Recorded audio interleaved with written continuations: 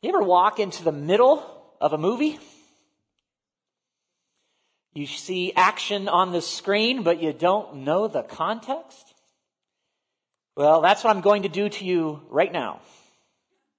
Let's jump right into the action. Then Jesus said to the man, "Stretch out your hand." And the man stretched it out, and it was restored, healthy like the other. But the Pharisees went out and conspired against him, how to destroy him. What kind of movie is this? Might sound like fiction, but it's not. But a couple things probably sound like fiction. One is this healing. Man stretches out his hand and this guy Jesus heals him. I don't hear this as much as I did in the last century when I began my life. But this idea, every once in a while I hear it, that miracles are impossible. And I hope you can see through that. That statement assumes that God does not exist. But if God does exist, and He does, then miracles are possible. God can intervene whenever He wants. It might be rare, and it certainly will be extraordinary. But anyone who says miracles are not possible, believe me, they're just blowing smoke. Second thing that sounded maybe unbelievable to you is if we did have a healer, why would people conspire to destroy him? Wouldn't people all be happy to have a healer? But not so. Not if the healer threatens the status and control and popularity of a group of people in power. Unfortunately, this is the real world. Okay, let's unpause the movie and keep going. What's next? Jesus, aware of this, withdrew from there, and many followed him. And he healed them all and ordered them not to make him known. This was to fulfill what was spoken by the prophet Isaiah. All right, so you see what happened there. They want to destroy him, and what is this guy, Jesus' response? He withdraws. He goes somewhere else. And then he heals a bunch of people. And then here's the interesting part, if that's not already interesting. He orders them not to tell others about him. So he's not just avoiding conflict. He's also avoiding the limelight. He's intentionally reducing his publicity. It's an anti-PR campaign. And then we're told, as I just read, that this is why? Because some prophet centuries earlier predicted it. This prophet Isaiah. And if we unpause the movie, we will hear now, as Matthew, who I'm reading here, Matthew will quote what that prophet Isaiah said. Here it is. "Behold, my servant whom I have chosen, my beloved with whom my soul is well pleased. I will put my spirit upon him, and he will proclaim justice to the Gentiles. He will not quarrel or cry aloud, nor will anyone hear his voice in the streets. A bruised reed he will not break, and a smoldering wick he will not quench, until he brings justice to victory." This man Jesus is called God's servant, whom God is pleased with. And God puts his spirit upon him, which I guess explains the miraculous healings. But why the secrecy? Why the withdrawal from conflict and the limelight? Why healings and not immediate conquest? Because this is what Isaiah predicted when he said, and here's the key part, he will not quarrel or cry aloud, nor will anyone hear his voice in the streets. A bruised reed he will not break, a smoldering wick he will not quench. So let me describe the hero of this movie in 3 phrases. He offers no aggression. He holds no rallies. And he engages in no self-promotion. No aggression, no rallies, no self-promotion. I hope you consider that admirable, compelling, and beautiful. Again, though, it might seem fictional. One last thing. Because Isaiah said in the same verse that he will bring justice to victory. Justice. Now, there's a lot to be said about justice in this extended passage from Isaiah, which we'll see in a moment, including, get this, worldwide justice. Now, I ask you, how can a man who withdraws achieve this? He's going to have to go public. Worldwide justice is a public thing, a global thing. And no aggression, no rallying people in the streets, no networking and self-promotion. He's going to need these things, right?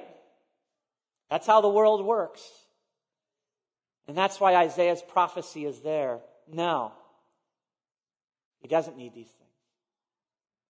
Not this man. Well, let's turn to that full prophecy, Isaiah chapter 42. Which Matthew, the Gospel of Matthew, just quoted in part in Matthew chapter 12. But let's turn to Isaiah 42 and read all 9 verses in full. This is a prophecy we call the first servant song of Isaiah. There are 4 servant songs about Jesus. This is the first of the 4th. If you're able to stand, will you stand for the reading of God's Word? Hear this wonderful song written so long ago. Isaiah 42, starting at verse 1.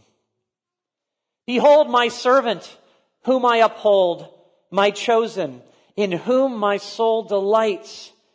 I have put my spirit upon him. He will bring forth justice to the nations. He will not cry aloud or lift up his voice or make it heard in the street. A bruised reed he will not break. A faintly burning wick he will not quench. He will faithfully bring forth justice. He will not grow faint or be discouraged till he has established justice in the earth, and the coastlands wait for his law. Thus says God the Lord, who created the heavens and stretched them out, who spread out the earth and what comes from it, who gives breath to the people on it and his spirit to those who walk in it. I am the Lord. I have called you in righteousness. I will take you by the hand and keep you. I will give you as a covenant for the people, a light for the nations, to open the eyes that are blind, to bring out prisoners from the dungeon, from the prison, from those who sit in darkness. I am the Lord, that is my name. My glory I give to no other, nor my praise to carved idols. Behold, the former things have come to pass, and new things I now declare. Before they spring forth, I tell you of them. The grass withers and the flowers fade, but the word of our Lord stands forever. You may be seated. Now, instead of walking through this verse by verse, with the time I have, I want to highlight 3 words you heard in that passage. 3 themes. First, servant. Second, justice. And third, covenant. And especially that last one will lead us to the table here as we take communion in a bit. servant, justice, and covenant. Let's start with servant. Did you hear that in the first verse? And this is why we call this a servant song. Behold my servant, whom I uphold, my chosen, in whom my soul delights. Is there any American who likes the word servant? Not many, unless that means you're rich and you have servants. Oh, to live in Downton Abbey. But being a servant is another matter entirely. Sounds like someone in a low position, a vulnerable position without many rights or freedoms. But this is one of many passages in Scripture where servant is a good thing. A complimentary title. It's even celebrated by God. In fact, the very topic of a faithful servant sends our God into song. Servant song. And if it's not literally musical, it's at least a joyous poem. And we Americans, we can understand this theme if we think about it. Unfortunately, I've had conversations with a few of you recently where you've told me of hiring problems at work, personnel problems. People take the job, but then they don't show, or they call out frequently, or they fail a drug test, or they're just incompetent. And every once in a while, I actually hear from some of you about outright criminal behavior at work. Which reminds me of what I heard when I was a kid. I would hear adults say, it's just hard to find good help these days. We can understand, and God doesn't need help, let alone good help. But He does value His servants. A servant of God is a person who actually trusts God and His intentions. And sometimes that's hard, to trust God and His intentions. And he will carry out the tasks, the duties assigned to him by the Lord. Even if it's hard. Even if it's dangerous. Even if it's unpopular. God rejoices in such a servant. Take Moses. Moses was not a perfect man, but he was arguably the most important and faithful man in the Old Testament.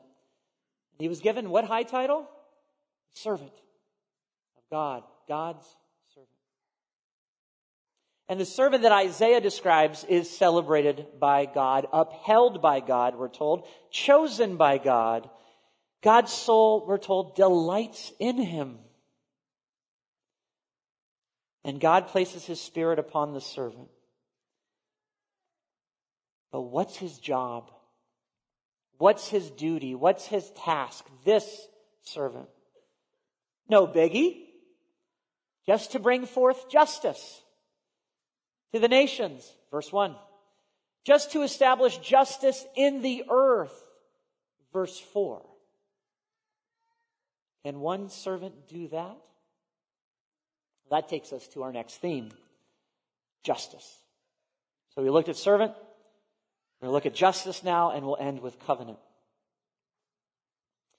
Justice. Look at verses 3 and 4 again. A bruised reed he will not break, and a faintly burning wick he will not quench.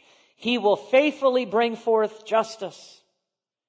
He will not grow faint or be discouraged till he has established justice in the earth, and the coastlands wait for his law. You know, I learned something preparing for this sermon. The word here for justice, I didn't realize this, but in Exodus, the same word is used to refer to how to build the tabernacle. That is the design for the tabernacle, that tent where God will meet with His people, and the curtain and the Holy of Holies and the Ark of the Covenant. Remember that? Build this according to this pattern, this blueprint. This word for justice is used there. Justice is like a blueprint. Now, if you're a parent, you can understand this. If you have multiple kids, and actually if you just have pets, you can understand this. You set rules. You say, all right, for us all to get along, you sleep over there and you stay out of their stuff and let's all help one another. And if people do these things, we have justice, a blueprint for the way things will work, should work. Now, we're still waiting for full justice on earth, as you know, and this will come in the future at the second coming of this servant, Jesus. But notice that's not what was talked about in Matthew. When Matthew, the movie I started with, in the middle of it, when he quoted Isaiah, he was talking about Jesus' first coming. Justice there. That's why he said, he will not quarrel or cry aloud, nor will anyone hear his voice in the streets. A bruised reed he will not break, smoldering wick he will not quench. He was talking about Jesus' first coming, the things he was doing then that had something to do with justice. No aggression. No rallies. No self-promotion. That's not a winning formula if one aspires to a public position. And recognize public position is what you need if your goal is justice, let alone global justice. You need supporters. You need backers. You need connections. And outside of a stable democracy, you probably need people who will fight. Wouldn't hurt if they knew how to scheme, too. Use leverage. Consider Absalom. Remember Absalom from the Old Testament? How did he rise to power? David's son. We're told this from 2 Samuel 15. Absalom got himself a chariot and horses and 50 men to run before him. A posse. Now that takes planning. That takes recruiting. That takes rallying these men. And then we're told what this clever Absalom would do. He would rise early, go to the gate, the place in the city where legal disputes were heard. And on their way in, Absalom would say, "Hey, where are you from? What's your name? What tribe?" And they'd lay out their problems to Absalom. And Absalom would say, "Oh, that's terrible. I can't believe the king doesn't care about you and this injustice. You see, if I were judge in the land, I'd help you. You'd get justice."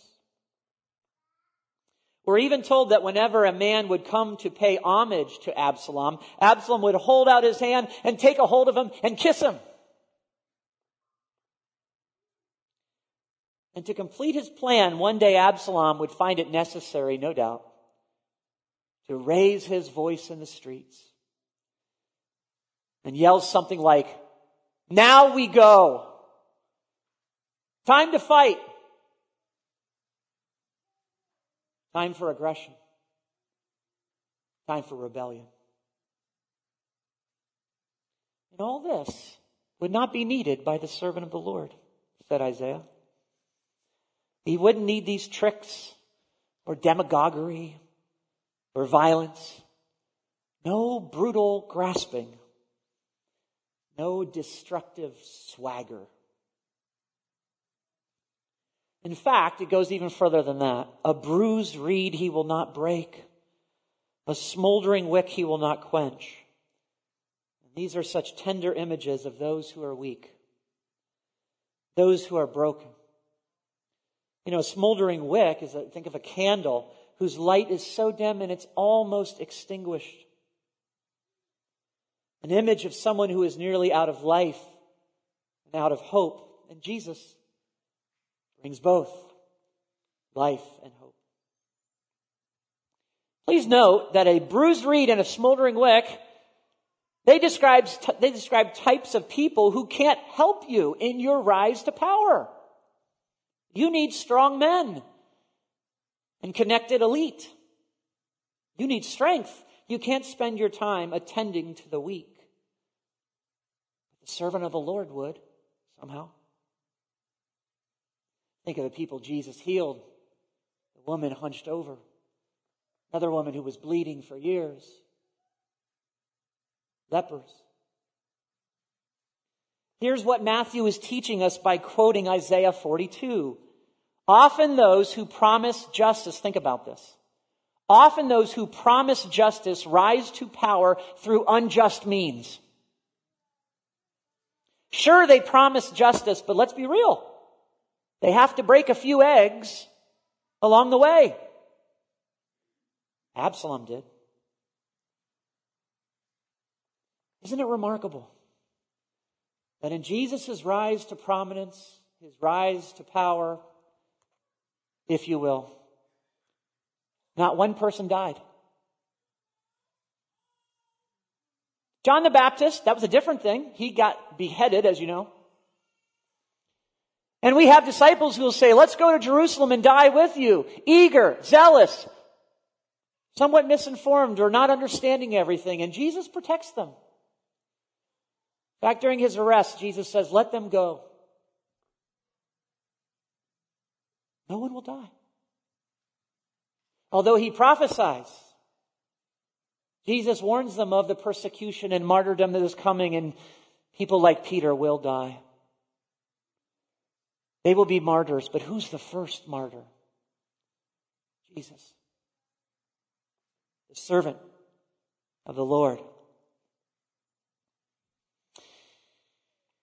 Can I add one more thing here? In our adult ed class on missiology, which we'll have here in the sanctuary after the service here, we've talked about the history of missions. And we've talked about some of the barbarian tribes, including the awful, violent, horrible Vikings, who loved to kill everyone, it seemed. They loved to burn churches, monasteries. But they took some captives, made slaves out of them, women who would be their wives. And it took time. But slowly these wives, these slaves, shared their faith, lived out their faith in horrible circumstance. And slowly the Vikings were changed. Same for the Anglo-Saxons.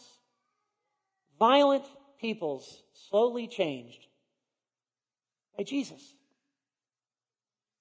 That really is part of the story of Northern and Western Europe.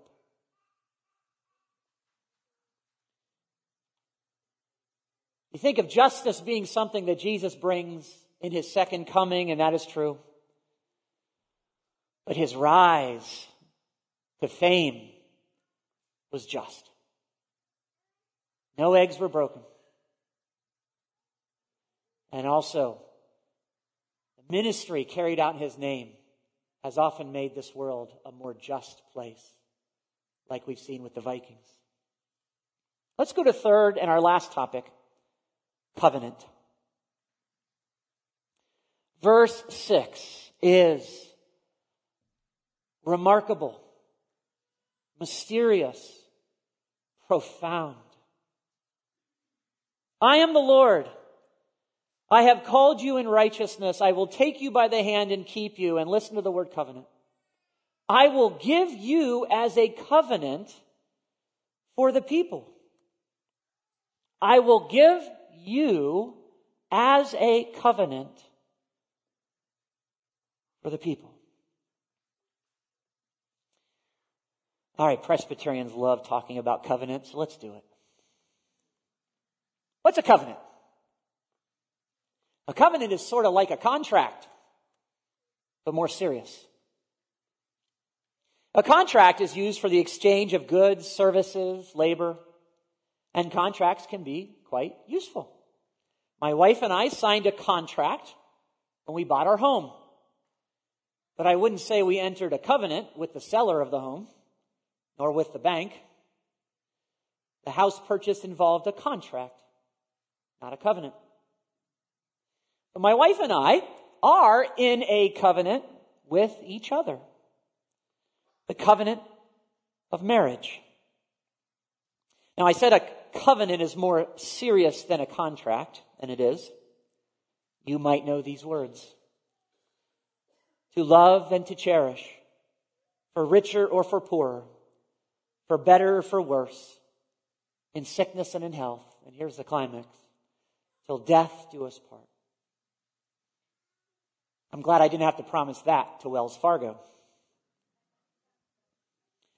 Now, those are solemn vows indeed, made at the wedding ceremony before God, before family, before church, even before the civil government. Weighty. And covenants like this often have a till death do us part aspect. Because of the seriousness of this, covenants often have a lasting token or symbol. My wife and I exchanged wedding rings. And in biblical times, some covenants had a symbol like the raising of a permanent stone memorial. That this is a witness of the vows made in a covenant. Now that word witness is a bit ominous, suggesting that someone might not keep their vows or forget them. And a witness is a serious reminder of what you promised. And if a covenant is broken, there are consequences, and sometimes severe. The most serious covenants in the Bible have the presence of blood as a symbol. Now think about how perfect the symbol of blood is. It symbolizes a lifelong commitment, a lifetime bond until death.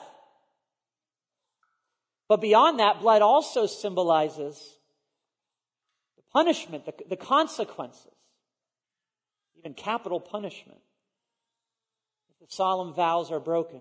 And some covenants are like that. One amazing example is in Exodus when God makes a covenant with Israel and the people promise their vows and then they are sprinkled with blood. But all this seriousness actually is related to the beauty of what a covenant is supposed to offer. A deep relationship, a special committed relationship through thick and thin for life. Someone you hopefully can rely on.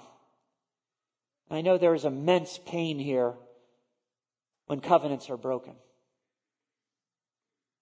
A covenant is the deepest voluntary relationship. A covenant creates great incentive for two parties to work it out. Being there for one another, even forgiving one another as you have that special bond, as you carry out your vows. Remember that wedding vow to love and to cherish. You really are covenantally committed to each other for their well-being, love, cherish each other, forgiveness. Maybe that's why covenants are often associated with a meal, sharing food and drink, table fellowship. This is great. It's a sign of partnership and joy between the covenantal partners. They sit down and have a meal together. And their joy might even spill over to other loved ones at the meal, as in a wedding reception. All right. Now here's the amazing thing. God made covenants with people. He didn't have to. He didn't need something from any human. He didn't need help and agreement in a covenant. He didn't have to make any special promises like he did.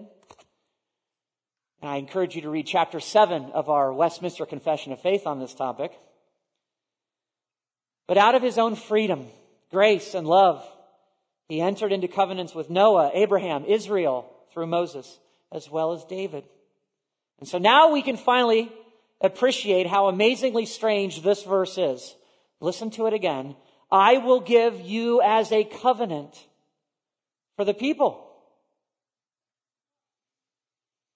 Now we just said a moment ago that God made covenants with Noah, with Abraham, with David, that makes sense to us, as amazing as that is. But this verse says that the servant, Jesus, will be given as a covenant. A servant, a person, a human, as a covenant himself, personally.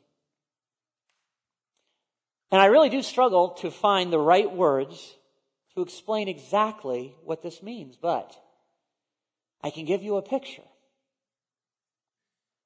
And that's this, the communion table. This is where Jesus announced the new covenant. All right, so what do we learn about covenants? Covenant meal. Fellowship. Eating together. And that's what this is. And then Jesus says what the food is, what the drink is. And he says, this is my body. This is my blood. Personal. It's as if he himself is being given as a covenant. He's even the food. We talked about covenant blood. Remember, that had dual significance. Blood meaning for life, till death, the duration. But also it meant very weighty covenants. Punishment. A capital punishment for covenant breakers. And Jesus says, this is my blood of the new covenant. Symbolizing that commitment to the death, lifelong, and also hinting at the punishment for those who have broken covenants, like Israel, like us. And covenant forgiveness. Remember, covenant is so great because you're in a tight relationship, a committed relationship with someone who's joyfully stuck with you, we hope. And you have to hammer it out. You have to work it out and look out for each other's interest. And that might even mean forgiving one another. And Jesus announces it's not just a meal. This is the blood of the new covenant, the covenant of forgiveness. The one thing he highlights there. Forgiveness. He himself will be given as a covenant. Think about this as we end with those, as we turn to the meal, those three things: servant, justice, covenant. I won't go through all three again, but they all have something to do with this meal. But it's that last one we're focusing on, covenant.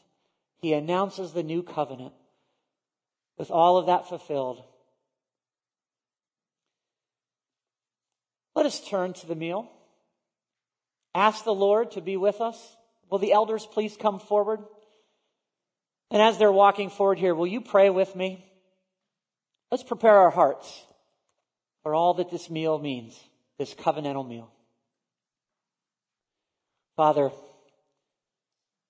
we're still trying to understand what it means, not only that you stoop down to make a covenant with us when you don't have to, but secondly, that you yourself, Jesus, are given as a covenant. Wow. Lord, we joyfully and solemnly receive this. Amen.